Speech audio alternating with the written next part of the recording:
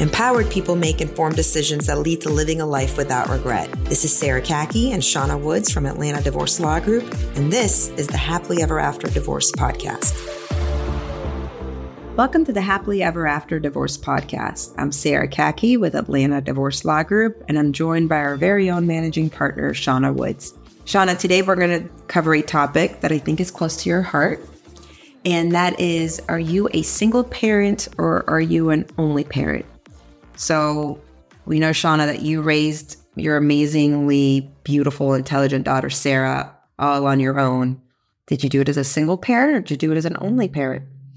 If we're being technical, I did it as both, but I considered myself an only parent.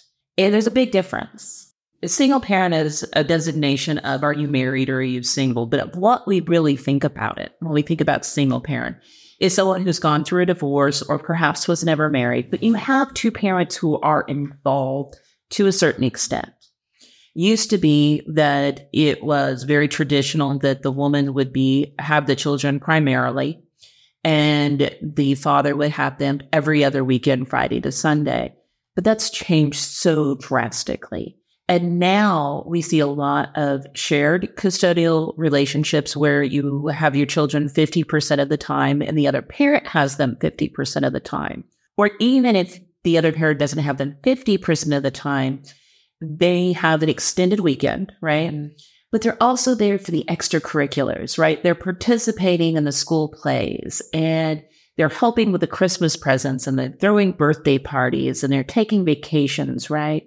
Parenting, although it may be primarily on a single parent. When you say single parent, we usually think of the person that the children live with most. Right. A single parent has another parent to bounce ideas off of. Because you always get to that point where you don't know what to do in a situation. A single parent has someone who can help them financially. Right. A single parent has someone then who is really bearing some of the burden of parenting these children and growing into adulthoods. Now, I was an only parent. The biological father of my daughter was not involved at all. And by his choice, right? I really haven't talked a whole lot about this before, but I had my daughter very young, as I've stated, and the idea was if we were not going to be a family unit, this person decided not to be a part of anything.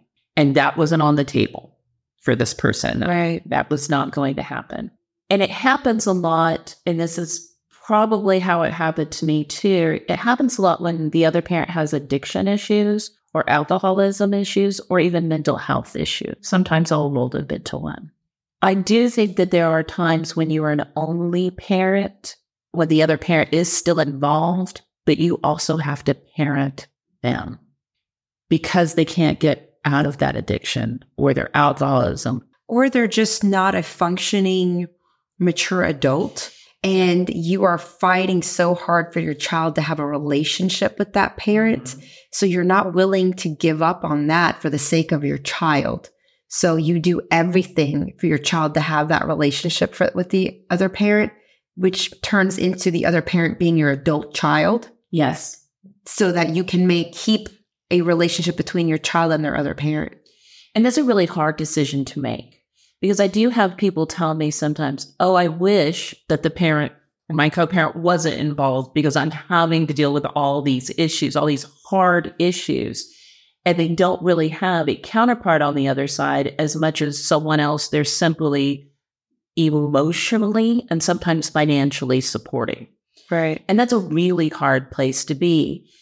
How does it affect you and how does it affect your children is something that you really have to do a deep dive into your heart to think about how am I going to display or portray the other parent to my child.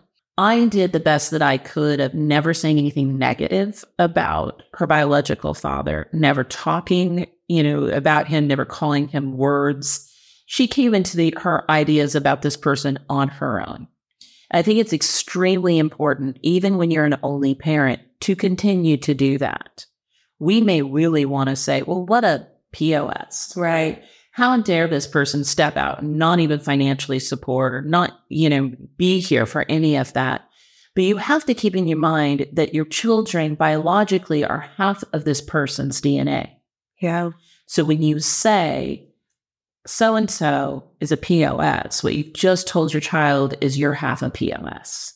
Right. And especially a young child, they still see themselves as part of a parent. They do. The other thing I really, really strongly urge people to be aware of, and I wasn't when I was younger, is something called enmeshment. Are you not familiar? Yeah, I've never heard this. Okay. So enmeshment with your children is when they are so closely emotionally tied to you that they are taking on your feelings, your thoughts, your being, right? And this happens a lot when the other parent is a mentally ill or is a person with addiction issues, is you may not be telling them that person's bad, but they are seeing what you're going through and you're allowing them to see what you're going through. Therefore, they become part of your emotions and they take those on and portray them instead of being able to develop their own emotions and thoughts about the issue. Right. They also may, and this is really hard, become your savior. Yeah. And your protector. Right. And it feels good. It does. It feels great. Finally, somebody has your back. Somebody has your back. That somebody shouldn't be your 10-year-old. Mm-hmm. And it's really important to be able to remind them, thank you. I'm so appreciative that you want to come and protect me. But the best thing you can do for me is to be a kid. Yeah. The best thing, I've got this. I'm the grown-up in the situation. You go be a child. And I'll be honest, I wasn't there when I had my They are so young. I was very, very young. And her and I have worked out a lot of these issues that it caused later on in life where she had to draw boundaries and say, you know what, I'm a grown-up now and I'm not going to feel the same way you do. And, we were often called the Gilmore Girls. Which was wonderful, and we are still extremely close. But one of the most powerful things I think I did is at one point in time say, I'm okay. You can go live your life now. Wow. That sounds like what every adult child probably wants to hear. Yes. And it's really important to try to practice this when children are young. There are several cases that we have where it is heart-wrenching because of the extreme mental illnesses or the extreme addictions of someone who you're trying to co-parent with, and you do your best. And that's really all that you can do. But I do recommend a book that I think is really just very powerful. It's called How to Be an Adult in Relationships. I think it's really important for people to listen to and take to heart when you are trying to be an only parent. Because there is a very deep tie to when there are only two people or maybe just you and children in the household. And it's you constantly. You're not talking to other adults. You're talking to your children. And you're probably going to their schools. And you're probably going to their extracurriculars. And you're engaging with them and trying to on their level. Right. Which brings you to a position of relating to them on that level. You need to be able to take that step back. It's also a really good book for children who grew up in this situation to listen to. Because a lot of people who grew up in situations where they had a mentally ill parent or they had an absentee parent or maybe both, they adulted themselves at a very young age. But in relationships, sometimes they tend to retract and be immature. Yes. Because they are constantly seeking that parent that they never had. Wow. And they're going outward in other relationships seeking for that.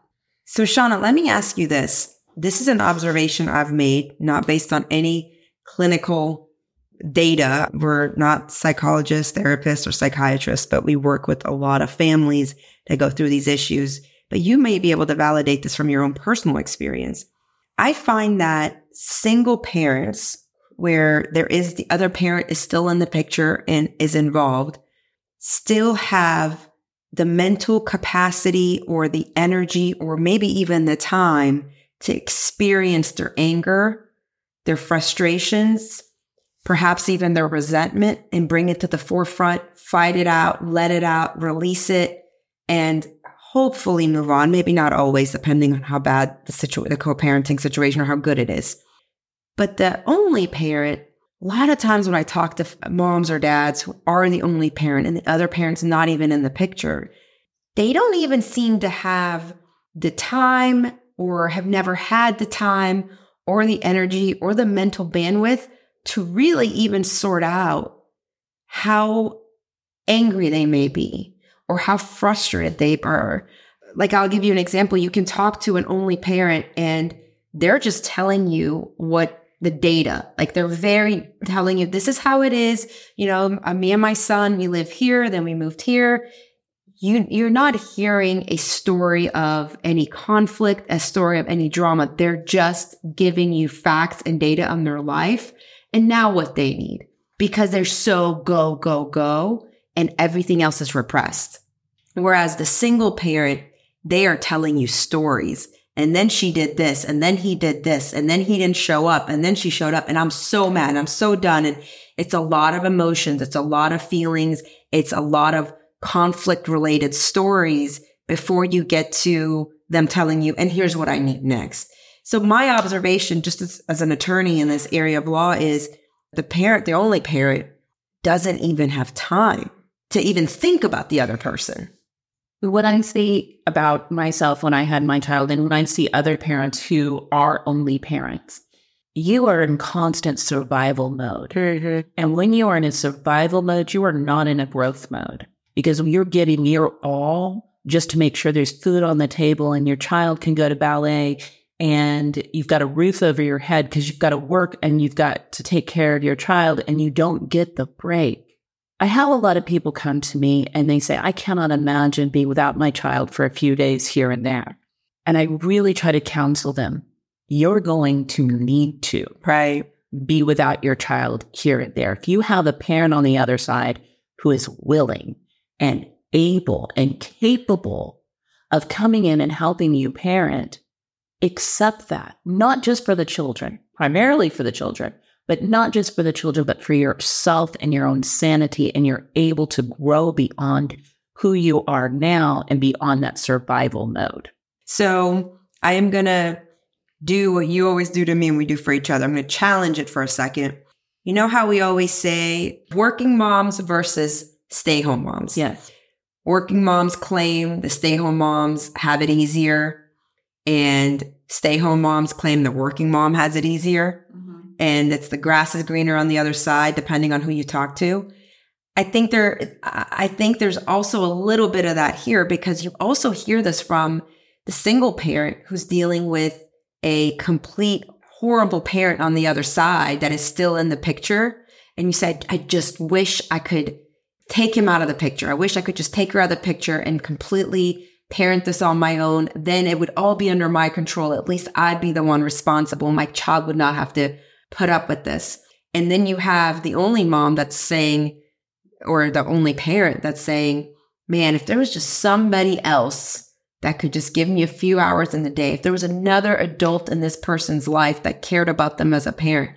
So I think it's just interesting, because there probably is on some level of grass is greener on the other side. Now, I think for the sake of a child, if any time you could have two functioning adults, right, healthy adults that are in the picture, always better than one. That is, all studies have shown. But what I think it's interesting is if you have a dysfunctional parent in the picture versus an only parent, where is the grass greener? And I'm not sure I draw that distinction entirely. Yeah. I do think there are times when I hear these nightmarish stories about trying to put, a child somewhere is good for them, and the other parent fighting you on that I was grateful that I was the person making the choices, and I was the only person that had to make those choices. I was grateful for that. I got all the Christmases. I got all the birthdays. That was wonderful for me. Yeah. What I would counsel people when they have this difficult person on the other side is, can they be rehabilitated? And I've got a client who is a longtime client. I have been with this client since one of his children was born. And they're now grown and gone. So I've been with this client a really long time. And he did what I would say was the prime example of what to do, because on the other side was someone who has a very strong addiction problem, who comes in sobriety and goes out of sobriety. He did a fantastic job of being able to incorporate her as a mom for the children without putting them in danger. And that's a really hard line to walk, because he could have at any point, the court would have supported him being the only parent. He chose not to, and he chose to make it work. It doesn't always. And I'm not saying that if you can't make it work and this person on the other side is just so out of control that you have to let them go, because sometimes that is it. Sometimes you have to cut it off for the benefit of the children. Yes, in a perfect world, you have two completely healthy, capable human adults taking care of children, but we don't live in that perfect world.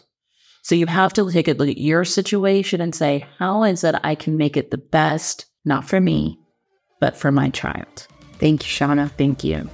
Thanks for listening to the Happily Ever After Divorce podcast. If you'd like to learn more, go to AtlantaDivorceLawGroup.com/resources.